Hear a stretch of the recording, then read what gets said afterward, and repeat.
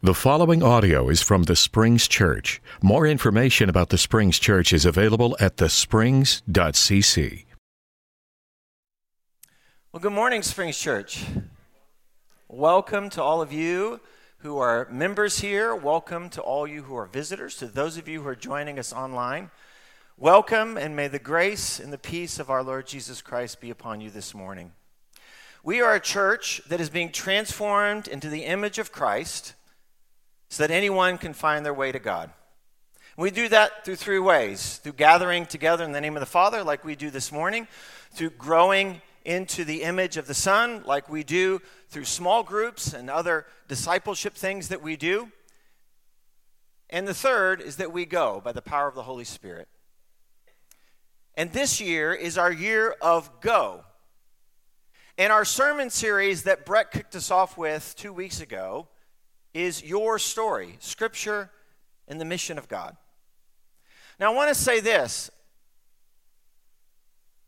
Scripture tells us what God's mission is. But I want you to think about this, because this is very, very important. Scripture not only tells us the mission of God.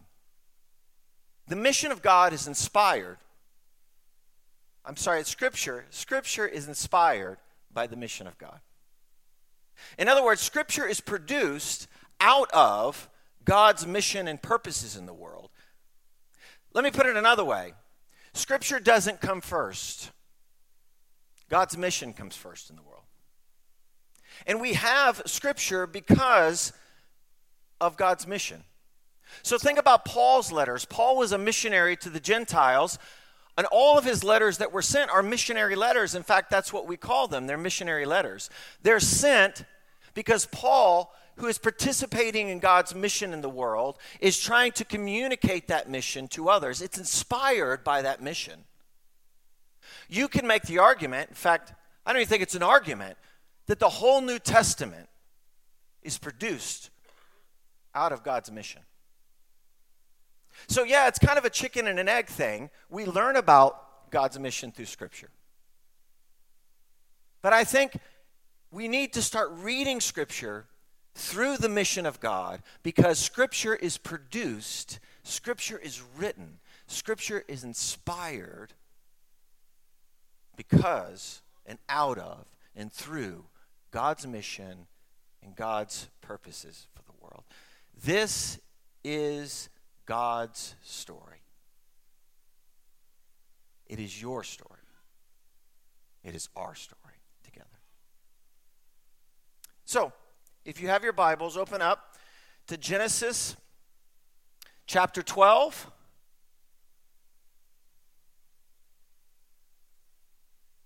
Whoops. This thing wakes up a little late. Genesis chapter 12, 1 through 3. The word of the Lord says this: Now the Lord had said to Abram, "Go from your country, your people, and your father's household to a land I will show you. I will make you into a great nation, and I will bless you, and I will make your name great, and you will be a blessing. I will bless those who bless you, and whoever curses you, I will curse. And all people on earth will be blessed through you." Let's pray. God, we give you thanks, as always, for your word, for your story, for your purpose, for your mission. We want your story to be our story. And so as we give you thanks and as we come to your story this morning, we pray for ears to hear. We pray for hearts to follow. We pray for lives and bodies that will obey. And God, I ask for the gift of preaching. It's in the name of Jesus we pray. Amen. Every year, Kim and I, my wife, we celebrate our anniversary. And we celebrate our anniversary, we celebrate the anniversary of our wedding. So every December 13th, we celebrate together. But what's interesting is that when people want to know something about our relationship, when they want to know something about our marriage and our relationship, never, ever once has anyone asked me, so tell me about your wedding. Have you ever asked anybody that question? No, Jeremiah, no. Why would you even ask that question to begin with? Because if you want to know something about someone's relationship, you don't start with their wedding. You probably don't even ask about their wedding. In fact, the only thing, I remember some things from our wedding, but if you're like me, you probably don't remember many things from your wedding. I mean, it's a crazy time. You're nervous. There's all this pomp and circumstance. I mean, I remember my wedding. I remember how I felt at the wedding, but I don't remember my vows. All of them. Don't tell my wife that. But you know what I mean. I do remember this, that when it came time for Kim to put the ring on my finger, I gave her the wrong hand. And she didn't notice. The preacher did notice, but he just went and kept on going. So she put the ring on my right finger, and it didn't really fit my right finger. I could not get that ring off. But that's what we remember, right? We remember stuff like that about our wedding. But if I'm going to ask you about your relationship, I don't start by asking, tell me about your wedding. I begin by asking the question, how did you two meet? Because if you want to learn about someone's relationship, you start at the beginning. So if we ask the question, we want to know more about God's mission in the world. We're tempted to start in several places.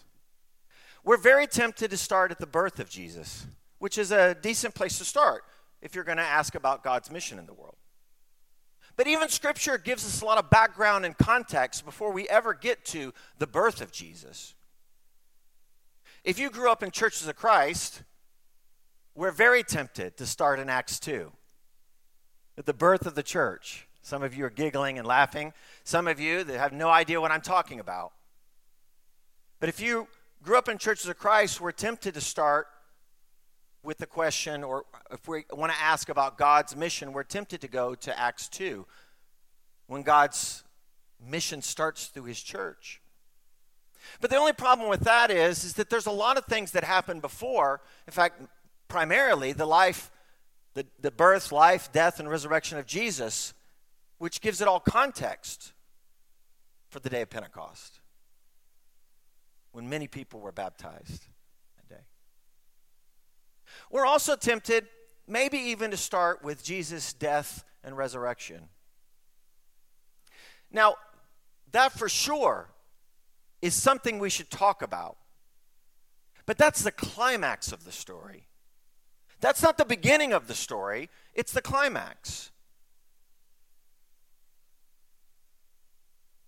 And so, like any good story, we want to ask the question, how did this all begin? Well, the way Hollywood answers these questions when it has epic stories is that it'll tell you the story, maybe even the climax of the story, but then, like any good epic, they want to go back and do a prequel.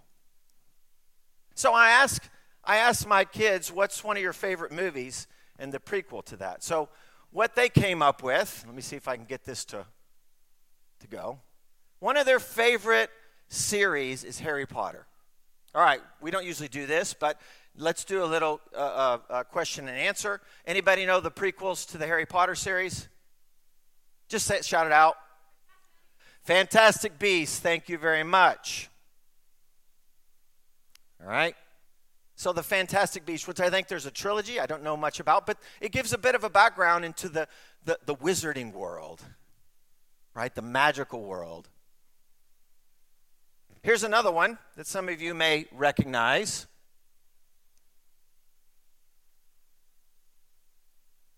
Lord of the Rings. Whoops. This is trouble. Well, you know the answer now. Everybody together. Lord of the Rings. What's the prequel to the Lord of the Rings? The Hobbit. Thank you very much.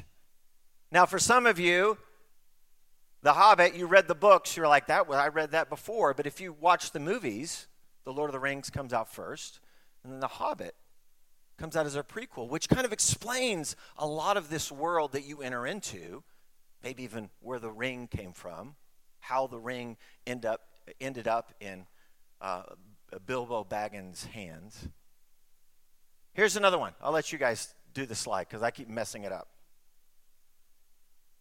This is the old poster. I almost went with the newer poster, but this is the old one.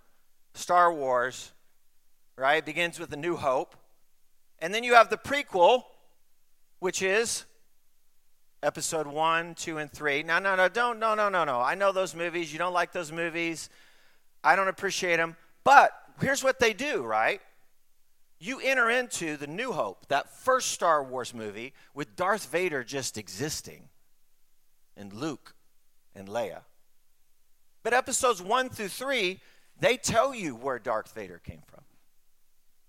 They tell you the problem that developed and how it developed. And they tell you about Luke and Leia. Well, when we get to this story, God's story, when we get to the story of Abraham, there's a bit of a prequel that happens in chapters 3 through 11. And it begins something like this, okay? You have this story at the beginning, which Brett talked about, of Adam and Eve. And there's always an action that occurs. And the action of Adam and Eve is that they eat. This is how the story begins. And the consequence is that they're banished from the garden. They're exiled from the garden. But here's the grace. There's always a grace in these stories, is that once they eat, God they recognize that they're naked. And so one of the first things God does is he clothes them. He gives them clothes to wear. So the next time there's a clothing drive. No, I'm serious. This is one of the first acts of God after what we call the fall, is that he clothes them, gives them clothes. It's a grace of God. But then we go to the next story in chapter 4. You have Cain and Abel, and there's jealousy there.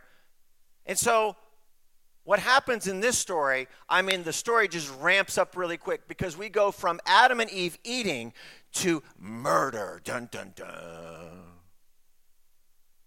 The story just ramps up really quick. And so the consequence to this is that Cain is banished. He's exiled. He's scattered. He's sent away. And he looks over and he says, but what about all those people? They don't know me. If I show up, they're going to kill me. Which is ironic because that's just what he did to his own brother. And I know what you're asking. You're thinking, wait, Cain and Abel, they're the sons of Adam and Eve, the firstborn. Who are all these people that are out there? You ever thought about that question? Hey, that's a decent question. But here's my answer to your question. The Bible does not care about your question. It just doesn't care. It kind of looks and goes, wait, you're missing the point. I don't care about that. You're missing the point that Cain kills Abel, and then he's afraid someone's going to kill him. So what does God do? He protects. That's the grace. And then you get to the story of Noah and humanity. And by this time, it's gone from eating to murder to everything they think about and want is evil. So what does God do? He floods the entire earth. And this is what he's doing, because if you remember in Genesis chapter 1, that it began this way, that the earth was formless and void, and the Spirit of God hovered over the waters. Do you see that image? That the whole, whatever the earth was this watery mass. And so it shouldn't be lost on you that when God floods the earth, do you know what he's doing? Do you recognize what he's doing? He's starting all over. He's like, I've had it. I'm done. Let's start it all over. But then this amazing thing happens. That in 6 through 9, at the end of this story, God looks back on what he does and floods the whole earth. And God actually changes his mind.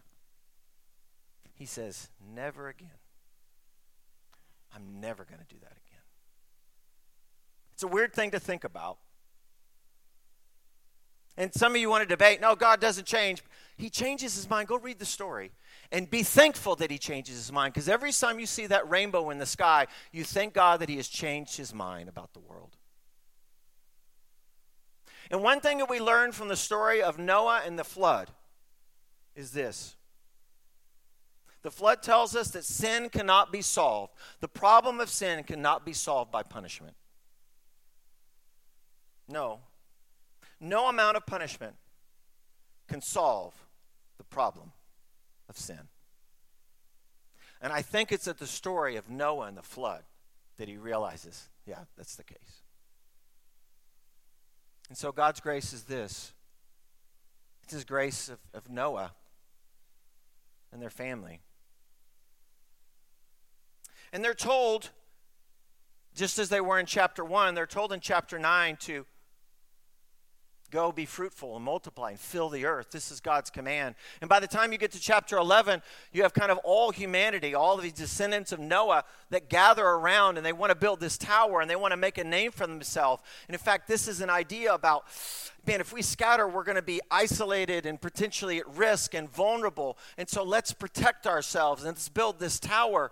And actually, it goes against what God wants because God has told them in chapter 1 to Adam and Eve and in chapter 9 to be fruitful and multiply and scatter and fill the earth.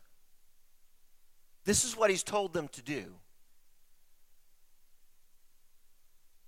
And so God, I don't know if so much is as a punishment, but in order to fulfill that command, he confuses their languages. And they scatter. This is the Bible's way of telling us about how we get all the different people and languages and cultures throughout the world. But what's interesting is this, is that you go through, you always have these characters and this action and this consequence and then this grace. So you have Adam and Eve, they ate, they're banished from the garden, God blesses them with clothes.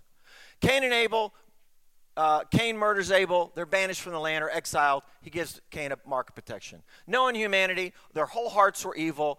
They're exiled from the earth. They're banished from the earth in the flood. And God gives this grace of Noah. Then you come to chapter 11. So you see this recurring pattern happening over and over and over again.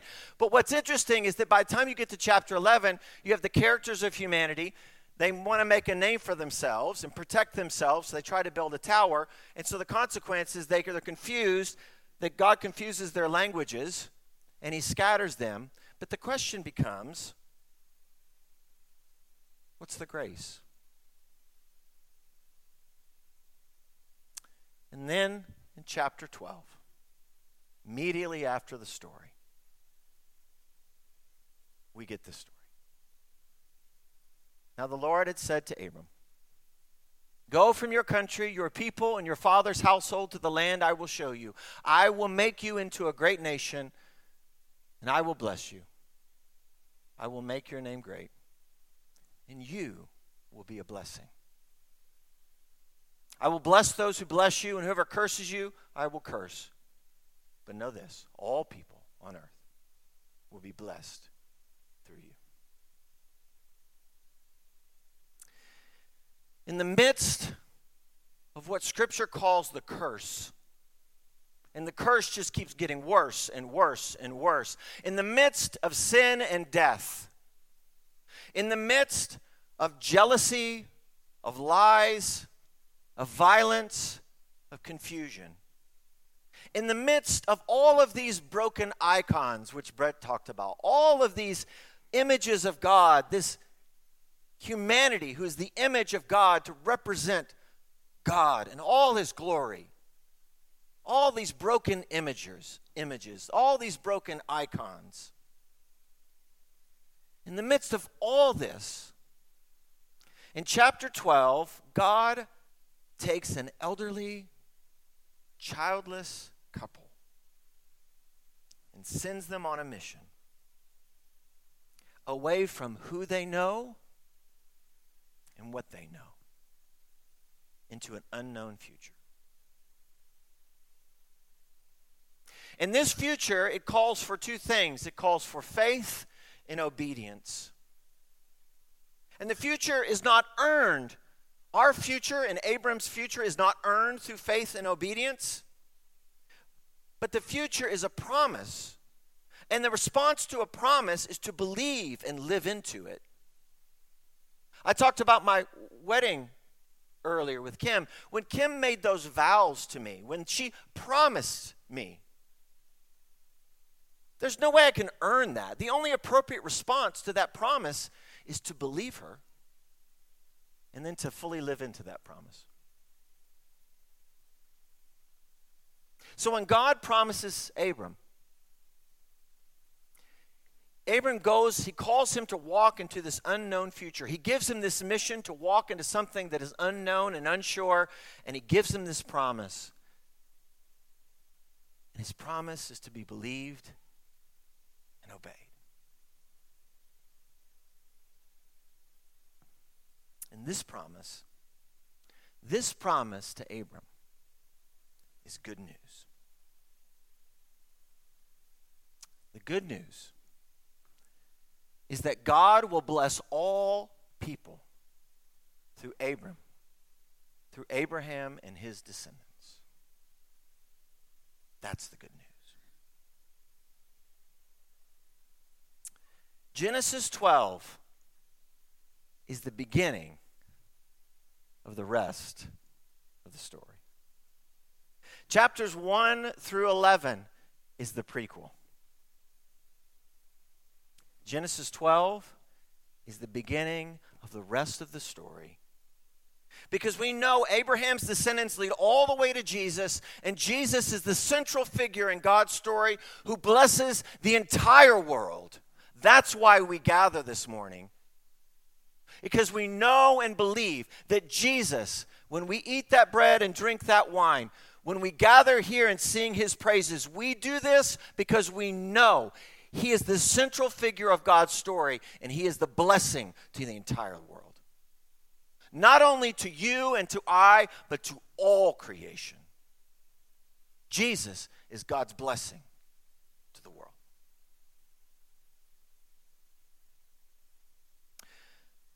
But Jesus is not the only descendant of Abraham. All of you probably know this song if you were in Sunday school at all. Remember the song? Father Abraham had many sons, and many sons had Father Abraham. I am one of them, and so are you. So let's all praise the Lord. Right on, Father Abe. Come on, you are not participating. This is not cool. Thank you. One of them, and so are you. So let's all praise the Lord. And then you go to left hand. Yeah, right? Like, yeah, you know it. Jeremiah, what is it? You go right foot, left foot. You double your head. You turn around. And then my favorite is tongue out. Father Abraham and then his sons. That's your favorite, isn't it? That's my favorite too. Jesus is a descendant of Abraham. But if you are in Jesus Christ, you're a descendant of Abraham. That's what Scripture teaches. You are a descendant of Abraham if you are in Jesus Christ. And so God will bless all people through Christ and his followers. If you're in Christ, you are a descendant of Abraham, and you are blessed to be a blessing. The promise to Abraham is that he's going to bless him, that he is blessed to be a blessing. And so if you are a son or daughter of Abraham, if you are a follower of Jesus Christ, you are blessed. You are blessed. And you are blessed to be a blessing. I don't know if you noticed, but the word blessing or blessed or blessed occurs 5 times in those 3 verses.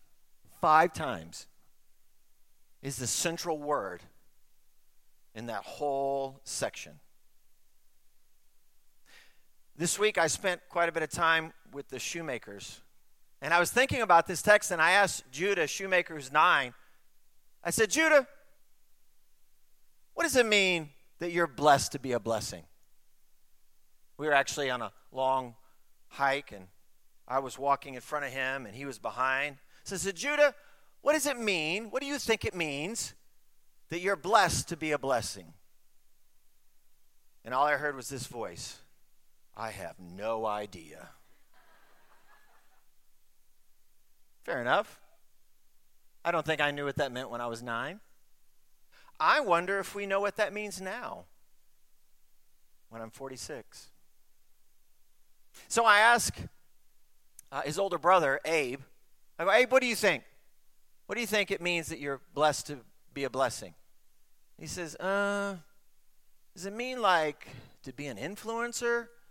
And I was like, yeah, that's pretty good. And then I thought, wait a minute. Is he thinking like a social media influencer? Like, what is going on here? So that's not bad, to be an influencer. What it means in Scripture is this. It comes out of the whole creation narrative, really. Is that to be a blessing is to give life. It means something like fruitfulness or abundance or fullness. To have a blessing is to have fruitfulness, abundance, or fullness in life. It's life as God intends it to be. So Brett talked about this a few weeks ago. It's appropriate we do baby blessings, and we call them baby blessings. Because children are a blessing. They're fruitful. They give an abundance to us. They fulfill our lives. They're a lot of work, to be sure. But that's how we know there's hope in the future. Is that there's children around. To be a blessing is a gift. To be blessed is to receive a gift. It's to receive grace. It's the stuff that makes life full and meaningful and worth living. And so in Genesis 1, God creates, He forms the earth, and then He fills it with fruitfulness, abundance, and fullness. Everything you need for life, He's done. But it also has a second meaning, and I think it's appropriate when we get this out of Scripture, that blessing is this idea of rest within creation in a holy and harmonious relationship with God.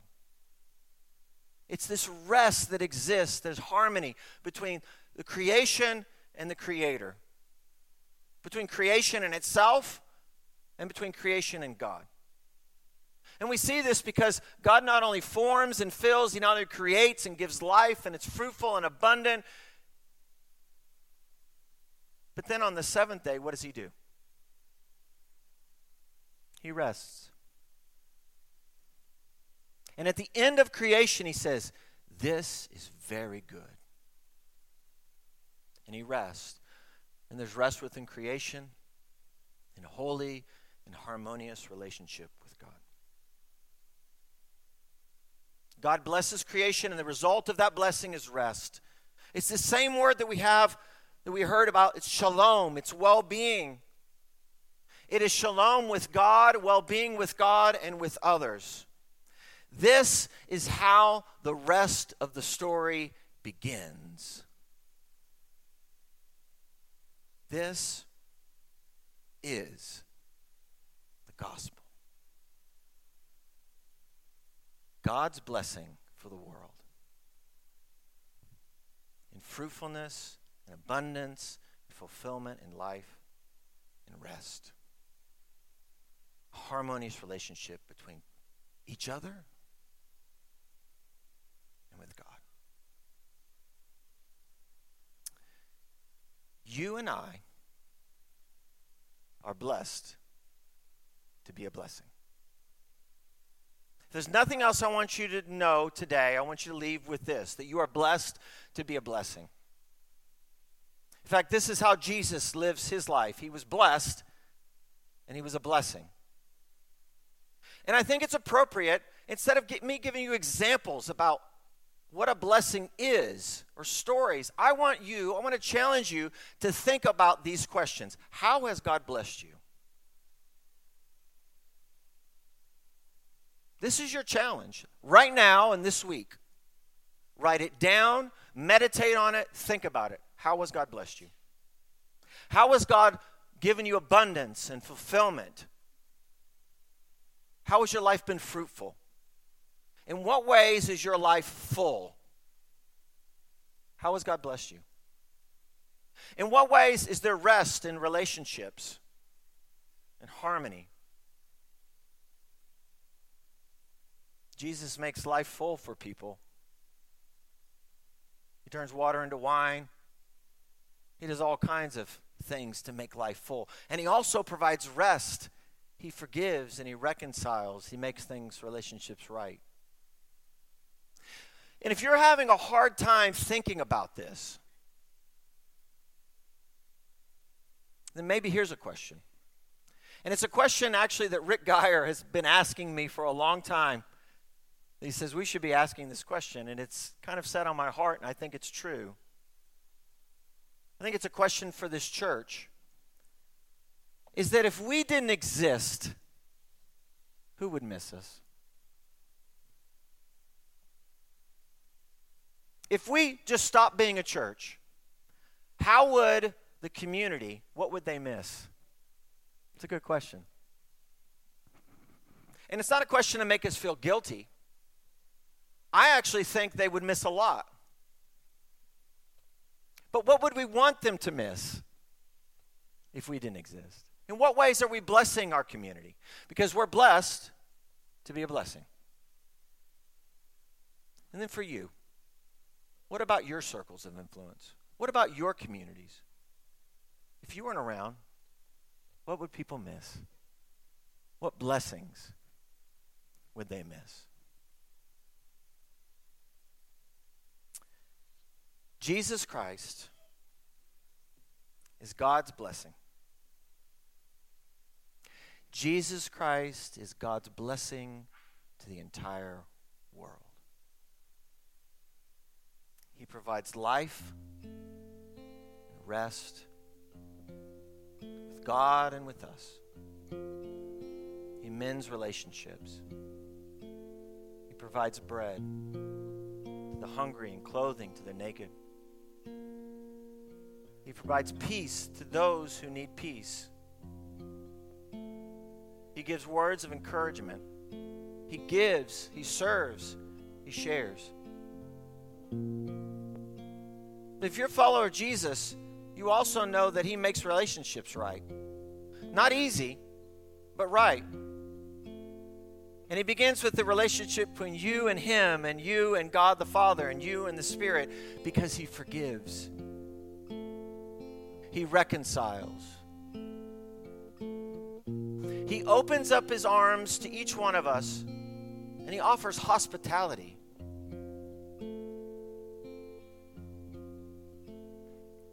How are you blessing people in those ways?